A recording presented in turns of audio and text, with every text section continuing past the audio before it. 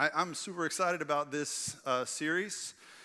Swiping right, I'm a little tentative, a little nervous, a little more nervous than normal, given that the bishop is here. You'll see why in a minute. And so one thing we're going to do throughout this series is roll out some ground rules. I've kind of written some ground rules, 10 ground rules that I think are based in Scripture that are helpful to developing, I think, a foundation for the kind of love that lasts a lifetime. The love that most people on the dating scene are looking for. And for that matter, most people who are married are looking for that kind of love, to cultivate that kind of love in their marriage. And so there's two that I wanted to start with today, and by the end of this series, we will have built up the whole list. The first one is kind of a given, but it's got to be said. Listen, being single is not the same as being incomplete. Single does not equal incomplete. And it's stupid that I even have to say that, but society sometimes makes single people feel that way, and so do churches, so do families, and friends sometimes make people feel that way. And singleness does not mean incompleteness. It also doesn't mean loneliness. Just like marriage doesn't mean completion necessarily. Marriage doesn't necessarily mean you'll never be lonely. Can I get an amen from the married people in the house? So listen, your marital status is not relevant to your worth as a person.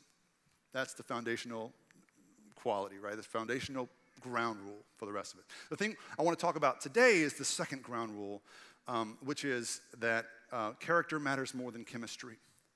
Character is greater than chemistry. And the only reason I want to say it that way is because what I found as I talk to people is that oftentimes people search for chemistry and figure that character will follow chemistry. You search for the spark. You search for that something, exciting, the butterflies feeling you have when they walk in the room or when they touch your hand or whatever. And sometimes that's deceiving.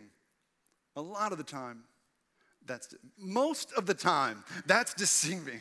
But what I can say is that oftentimes chemistry can follow character. If you search for character, certain quality traits and certain characteristics that you're looking for in your ideal mate on the dating scene, then oftentimes when you cultivate a relationship with that person, even if you didn't feel butterflies the first time you saw them, the more you know them, the more you feel that for them. So chemistry can often follow character. So those are the ground rules we're working with today.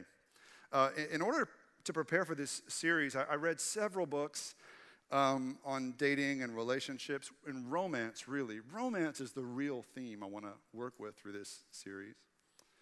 I also read several online articles from reputable sites online, like Marie Claire and Elite Daily, that's a good one, and GQ. There's some really solid advice coming out of those sites for singles, and there's plenty of articles to read there about dating. I don't necessarily recommend it. The most important thing that I did to research this series was just to talk to single people. I talked to interviewed dozens of single Houstonians, most of whom called the story home. And what I learned, I learned a lot. I'll tell you this, I learned more than I ever imagined learning. I learned more than I ever wanted to learn. I learned things like, I learned new phrases and new terms I didn't even know existed. So I learned this new expression. It's 2 letters, AF. Like, you put it at the end of everything, and it's like, I'm hungry AF, she's crazy AF, whatever, and I think it means Almighty Father. It's like, and I was really happy about all the spirituality that's out there in our discourse, and not even in the church. Like, I'm hungry, Almighty Father. Like, give daily bread, like all this stuff. And I felt really good about the church. We're really making inroads in the community. And this was the big takeaway, however. And some of you, if you don't know me, you're going to think, by some of the things that I say today, you're going to think I'm a pessimist, that I'm a Eeyore, down in the dumps kind of a guy, and that's not who I am. I'm an optimistic guy, but I've got to be honest about what I've experienced in my research here with dating. Because the big takeaway for me was that the dating scene today is a twisted and lawless place where almost everyone's frustrated and no one knows the rules. It's a twisted, lawless place where almost everyone's frustrated and no one knows the rules. The best way I could think of to describe this phenomenon that's happening is imagine you love soccer. Imagine, I know it's hard for some of you. Imagine you love the game of soccer. Imagine that you grew up thinking about soccer, dreaming about soccer. You grew up watching your parents play soccer, and your grandparents told you how they used to play soccer. And you have thought your whole life how you hope to grow up to be a great futbolista who scores the winning goal or the tying goal or whatever in the World Cup, and you've watched all kinds of matches on pitches on ESPN Deportes, and you just can't wait to play soccer, but you've never played an actual match of soccer. You've practiced, you've talked about it, you never played an actual match. And then finally the day comes when it's time for you to play your first official soccer match, and you are pumped about it. And when you are on your way to the field, you imagine what that game or that match will be like, and this is how you imagine it will feel. Like a thing of beauty, like a symphony on grass, like lines clearly drawn all over the field, like everyone will understand and respect the rules of the game. Like there will be teams and you'll have a goal and you know what your purpose is to win and you know how to win. You score more goals than the other team scores, and that's your goal and their goal's back there. And you imagine having a team and playing like a team and being messy, like so amazing. This guy, you imagine scoring goals in soccer, and you imagine the crowd going crazy. You imagine people applauding you for your success on the soccer field. You imagine your teammates carrying you off the field on their shoulders. You imagine the stands just going crazy, a standing ovation. You imagine this thing of beauty, this work of art. And then the whistle blows, and your first soccer match starts. But instead of this, it looks a little more like this. And there's no lines anywhere on the field. No one prepared the field. There's no referees. There's no rules. Are there even teams? We're wearing the same shirts, but we're working against each other. And where's my goal and where's yours? And why is that creepy old guy on the field? And why is he hitting my mom in the face with a ball, making her cry? All I can say to you is that the more I talked to single people on the dating scene, the more they felt like that. Like it's just chaos. Like there's no teamwork, no lines, no rules. There's always some old married guy who shouldn't even be playing the game.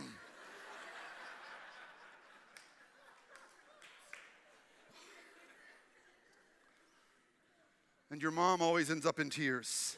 And this is the state of mind a lot of our single brothers and sisters are in, and that should break our hearts, guys. This is no joke. And some of you might be wondering, why is a church spending 6 or more weeks on dating and romance? Let me tell you why. I mean, that's one, but listen, there's more single people here than married people, by far. For the first time ever in America, there are more single adults than married adults in America. But at the story, the majority is single people by far over married people. And so we have to consider the cries of their hearts as a huge priority here. The second reason is that if we don't talk about dating and the reality of the dating scene here, then where will people get their information? Elite Daily. And we can't let that happen. That is a nightmare. Elite Daily and HBO will be the primary sources of information about dating and relationships, and we can do better. And third, and most importantly, most people tend to think about dating as a sociological phenomenon or a biological one or maybe just a psychological phenomenon. I believe that dating is best understood as a theological phenomenon. Dating is theological in nature because your desire for romance comes from a deeper place than just your biology, just your body. Your desire for romance and connection and to be with somebody who will be there no matter what, the covenant, commitment, like marriage, relationship, that comes from somewhere. That desire is real, and it comes from your identity as a child of God. Created in the image of a God who is a hopeless romantic. You cannot read the Bible without seeing the romanticism of God. He is such a romantic that he chases after people that don't want him and that cheat and that ignore him and neglect his desires. And he chases after them relentlessly with passion, with commitment to them. And God is just this hopeless romantic in the Bible. So what this means for me is that you can't separate your romantic feelings from the rest of your life. We as a church can't separate the romantic desire that exists in this room from the rest of the stuff that we always talk about. So the state of your soul, the spirit, the heart, the mind, all of it should be interwoven with the state of your romantic life. We should not compartmentalize these things. And here's the challenge for people that are wanting biblical wisdom on things like dating and singleness and relationships. They just didn't have dating in Bible times. There was no Tinder for Abraham and whatever. Like they were not talking about it then. But if it's all interwoven anyway, then the stuff that they say in the Bible about your life with God should apply to your dating life. You shouldn't have to hunt for one verse that might make sense to somebody who's dating. It all makes sense to people who are dating. And one of the passages I want us to think about today is in 1 Corinthians. You can open your Bibles or your Bible apps or on the screens or your study guides, and you can read along with me here. 1 Corinthians chapter 9, 24 to 27 is not a passage that was written about dating, but because all of our life is incorporated into Christ, then our romantic life applies to this passage, and the passage applies to our romantic life. So this is 1 Corinthians 9, 24 to 27. Do you not know that in a race all the runners run, but only one gets the prize? Run in such a way as to get the prize. Everyone who competes in the games goes into strict training. They do it to get a crown that will not last, but we do it to get a crown that will last forever. Therefore, I do not run like someone running aimlessly. I do not fight like a boxer beating the air. No, I strike a blow to my body and make it my slave, so that after I have preached to others, I myself will not be disqualified for the prize. Now listen, this is the heart of what I want to say to you. I believe God wants good things for his children. I believe God planted romantic desire in our hearts for a reason. And if you're a single person with romantic desires in your heart, I believe God wants to fulfill that desire in abundance with you and for you. And so some of these passages that don't seem to apply to that part of your life, I want us to see more broadly. And I want us to see how God wants us to be successful and fulfilled in these relational parts of our lives. Because even though God wants that for us, most of us, if we're honest, whether you're single or married, most of us feel like we're failing at romance most of the time. And married people just laugh about it. Single people cry about it. And so single people have more pressure. Society puts more pressure on single people to be successful in romance than we have when we're married. And so single people often feel very lost. Single people feel lost on the dating scene, and that lostness affects the rest of their lives. The question I wanted to answer is, why do so many single people feel so frustrated and lost when dating? And the answer is very simple. It's because dating is hard and we're not good at it. And we're not good at it because it's very, very new to the human experience. Dating is in the scope of human existence, it's new to the scene. It's just a few generations old. We're like with dating, we're like Bambi when he's trying to walk on the ice, right? Like we're just making a mess of things because we don't know how we're supposed to be doing this yet. Just a couple generations ago, most of the marriages in the world were probably arranged by parents for you, or they were arranged by your religious community for you. Or if your marriage wasn't arranged, then you just married somebody who lived in your block or in your building, or Arkansas and so the point is that dating is hard, and 40 years ago, nobody ever thought I'm going to spend my 20s just traveling and having fun and hanging out and Netflix and chilling and weighing my options. There was no Match.com or eHarmony or Tinder or Bumble or Coffee Meets Bagel or my personal favorite, ParanormalDate.com. This is true. And their tagline is, "You are not alone." And this is a real thing. I visited this site. I'm ashamed to admit, but it's a real thing. And guys, if you're interested, this is a picture of the girls currently available on ParanormalDate.com. So what I'm saying here is that the struggle is real on the dating scene. It's not so much a struggle for people that are looking for hookups. If you're looking for hookups, it's better than it's ever been. But if you're looking for something more than hookups, it's a real struggle right now for many, many people. Those who are looking for real relationships that lead to lasting marriage. And everybody blames online dating, and surely online dating has changed the game, but let me tell you where the real changes happen. It's not on your screen, it's in your head. Online dating has had an effect, but the real transformation that's happened on the dating scene is in our minds. It's in our expectations. Now, online dating has, I think, empowered us or emboldened us to broaden our horizons and expect more, but it's our expectations that have changed everything. So not to keep talking about the past like it was the good old days, because things were not perfect 2 or 3 generations ago. Don't hear me saying that. And I'm not like, pining for the days of old here. I'm just naming what's happening here. 2 or 3 generations ago, the basic expectation of marriage was that you find somebody who's good enough. Just good enough. She'll do. I'll spend the rest of my life with her.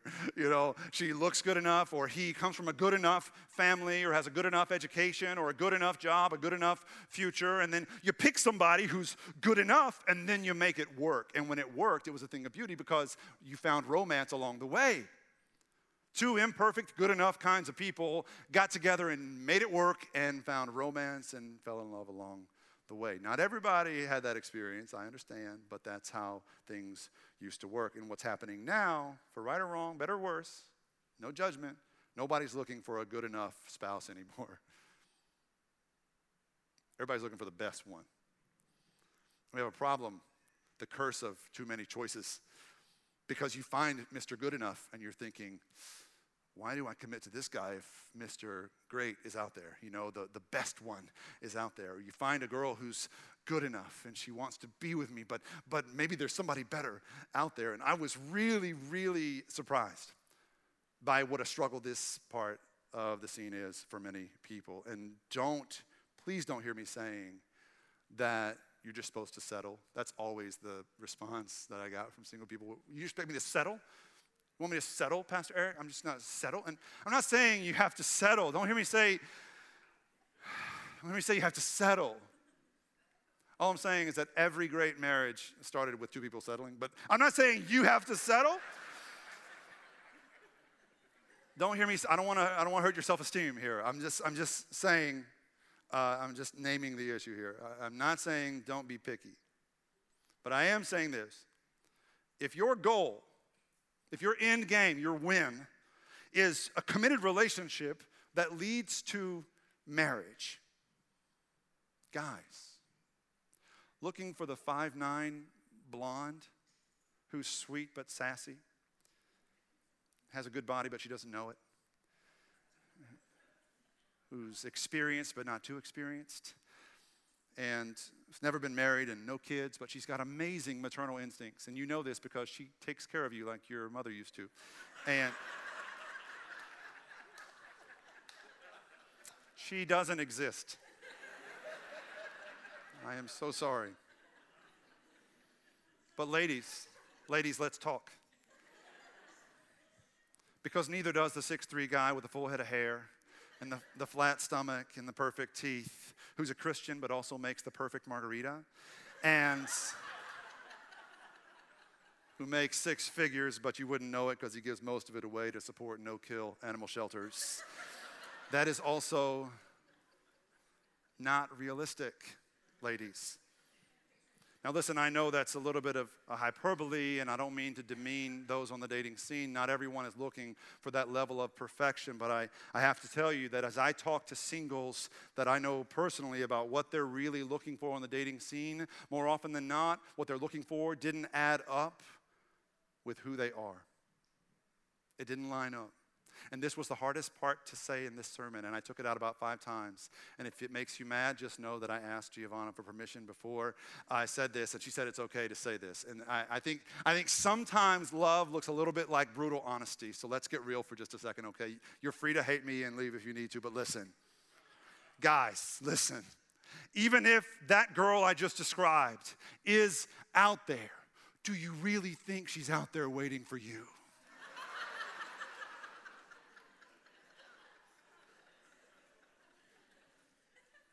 And if that dream guy is out there, ladies, the dream guy I just described, do you think he's lying awake at night dreaming of you?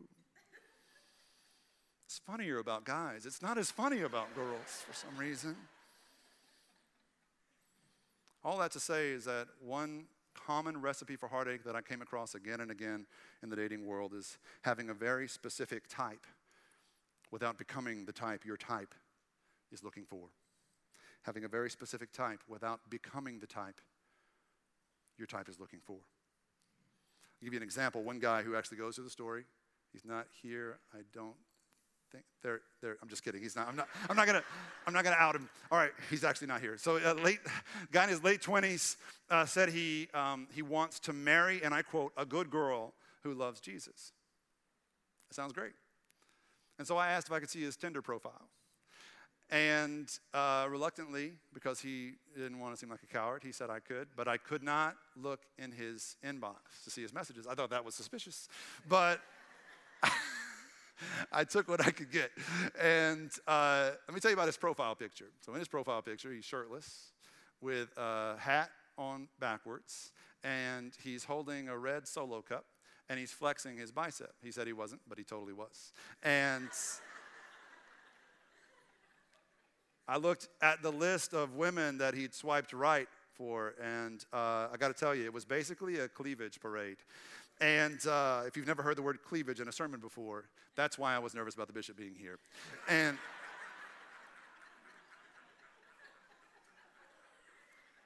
so, anyway, I asked him, I said, brother, like, how does your long-term goal of finding a good girl who loves Jesus align with these short-term choices you're making on Tinder? And he said, look, I'm still young. I'm just out there having fun. He said, of course, when I meet that girl, of course, I'll settle down. Of course, I'll get serious when I meet that girl. And that guy, in his thinking, is not alone. In his life, he's very alone. But in his thinking, he's not alone. And this mentality is very common among men and women, too. This idea that I'm just going to have a good time until I meet the one.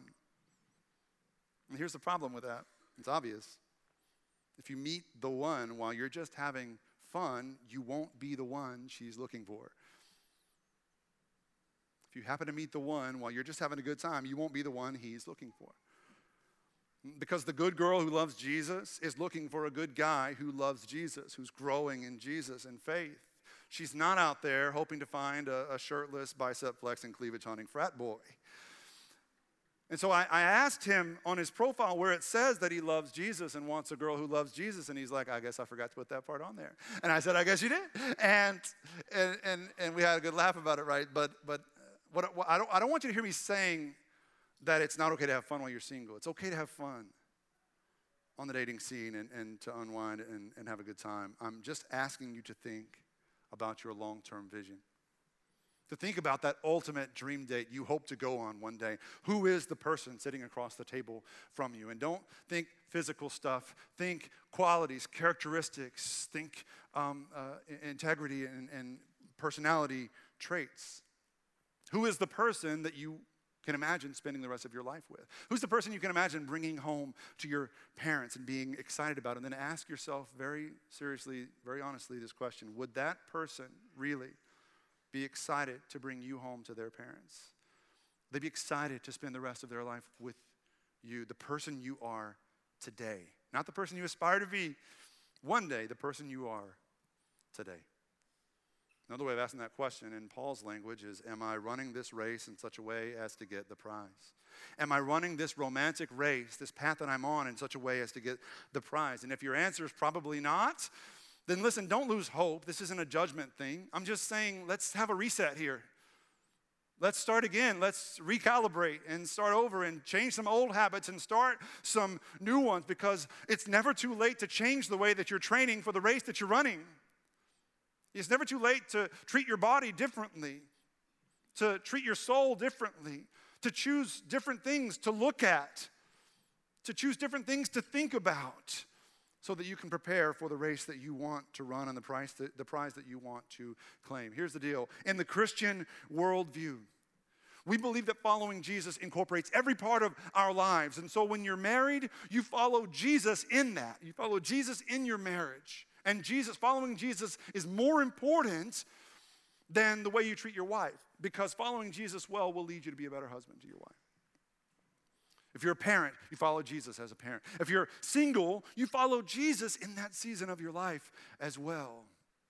You follow Jesus in your singleness. And all that means is, very simple analogy. When you wake up in the morning, everybody's going to reach for their phone. I get it. I'm not going to tell you don't reach for your phone for 45 minutes. Like, that's unrealistic for most of us. But the question is, where do you go on your phone? Are you going to that devotional app, to that Bible app? Are you going someplace meaningful? Or are you going to see who liked your profile last night? And if she wrote you back, or if he said, hey, back, or whatever, like, who are you hanging your hopes on? Who are you trusting your life with? Where are you placing your inherent worth and value as a child of God?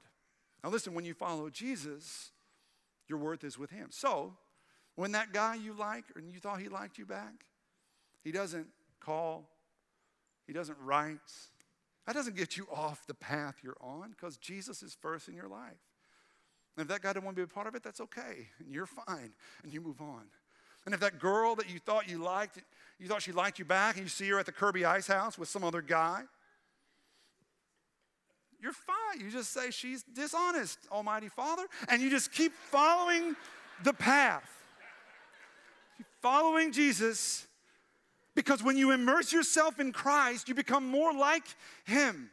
And this is the end game, becoming more like Jesus. And there are all kinds of tertiary benefits to becoming more like Jesus. I'm going to talk about that in a second, but I want to talk for a second about what your life starts to look like when it looks more like Jesus. Galatians 5 says that when Christ dwells in you, your life bears the fruit of love and joy and goodness, peace, patience, kindness, faithfulness, gentleness, and self-control. These are the characteristics of a person living, dwelling in Christ. What's really, really interesting in light of our conversation today about this list that Paul lays out, the fruit of the Spirit we call them, is what happens when you compare this list to the list of things single men say they're looking for in a woman.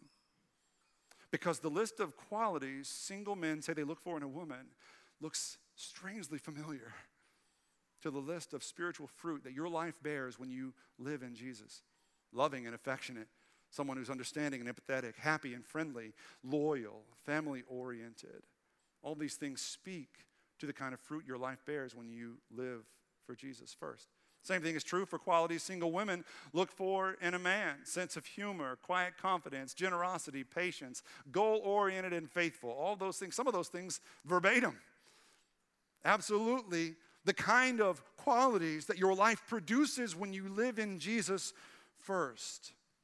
And this is the whole irony of following Jesus first. When you're on the dating scene, this is the craziest part. Everybody thinks that being a Christian on the dating scene is probably a buzzkill. You're probably going to turn some people off for being a Christian, for having that on your Tinder profile. I love Jesus. I'm looking for somebody who loves Jesus. You're probably not going to get as many likes. That might be true if you're trying to get likes from people looking for the hookup. But listen, if you're trying to get likes from people who may line up with your idea of a dream date, following Jesus makes you more attractive. Following Jesus makes you more romantic. Following Jesus makes you more loving, more empathetic. In marriage as well, following Jesus more closely will make you a more attractive spouse to your wife, to your husband. Guys, married guys, you don't believe me? Commit yourself to reading your Bible every day. Let your wife see you committed to Jesus. And then I'm telling you, just fasten your seatbelt. Look out. You don't even know the kind of romance that is coming your way. Now, don't follow Jesus to get the romance. Don't get your motives right. You know what I'm saying? But don't like have Sports Illustrated tucked inside your Bible. You know what I'm saying? Like, actually, you have to produce the fruit of Christ, and that is what is more attractive. And the same is true in singleness. Following Jesus more closely will make you a more attractive, appealing date to the people you want to be dating.